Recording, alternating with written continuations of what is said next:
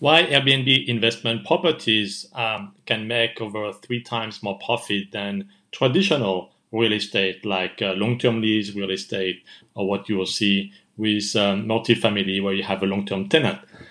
And I was asking myself actually the same question, like, first, will I make more money with an Airbnb property?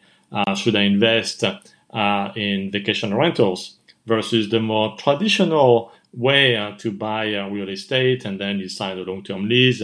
It sounded like easier. So why bother? And the only way I would bother is that it actually makes much more money without more headaches.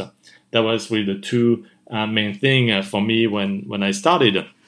But I didn't know how to evaluate properties, like which one generate more money. Because to be very clear, and I know this now for a fact, not all investment on Airbnb make money. You have to know how to filter the right one based on the demand, where there are tourists and where there are business travelers in the right location.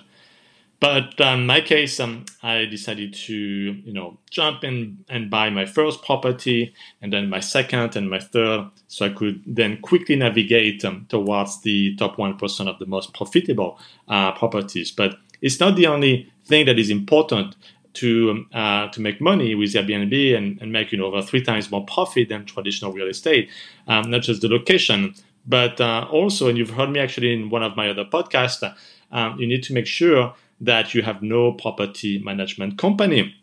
It is very, very important. Otherwise, they're going to eat your profit and you're going to land back to traditional real estate. So instead of having a property management company, you need to have your own system with a virtual assistant. Make sure you check my other podcast on this. And those are the two main things: buy in the right location and have no property management company to take your profit. In that case, then you're really going to cash out a lot on a monthly basis with your Airbnb properties.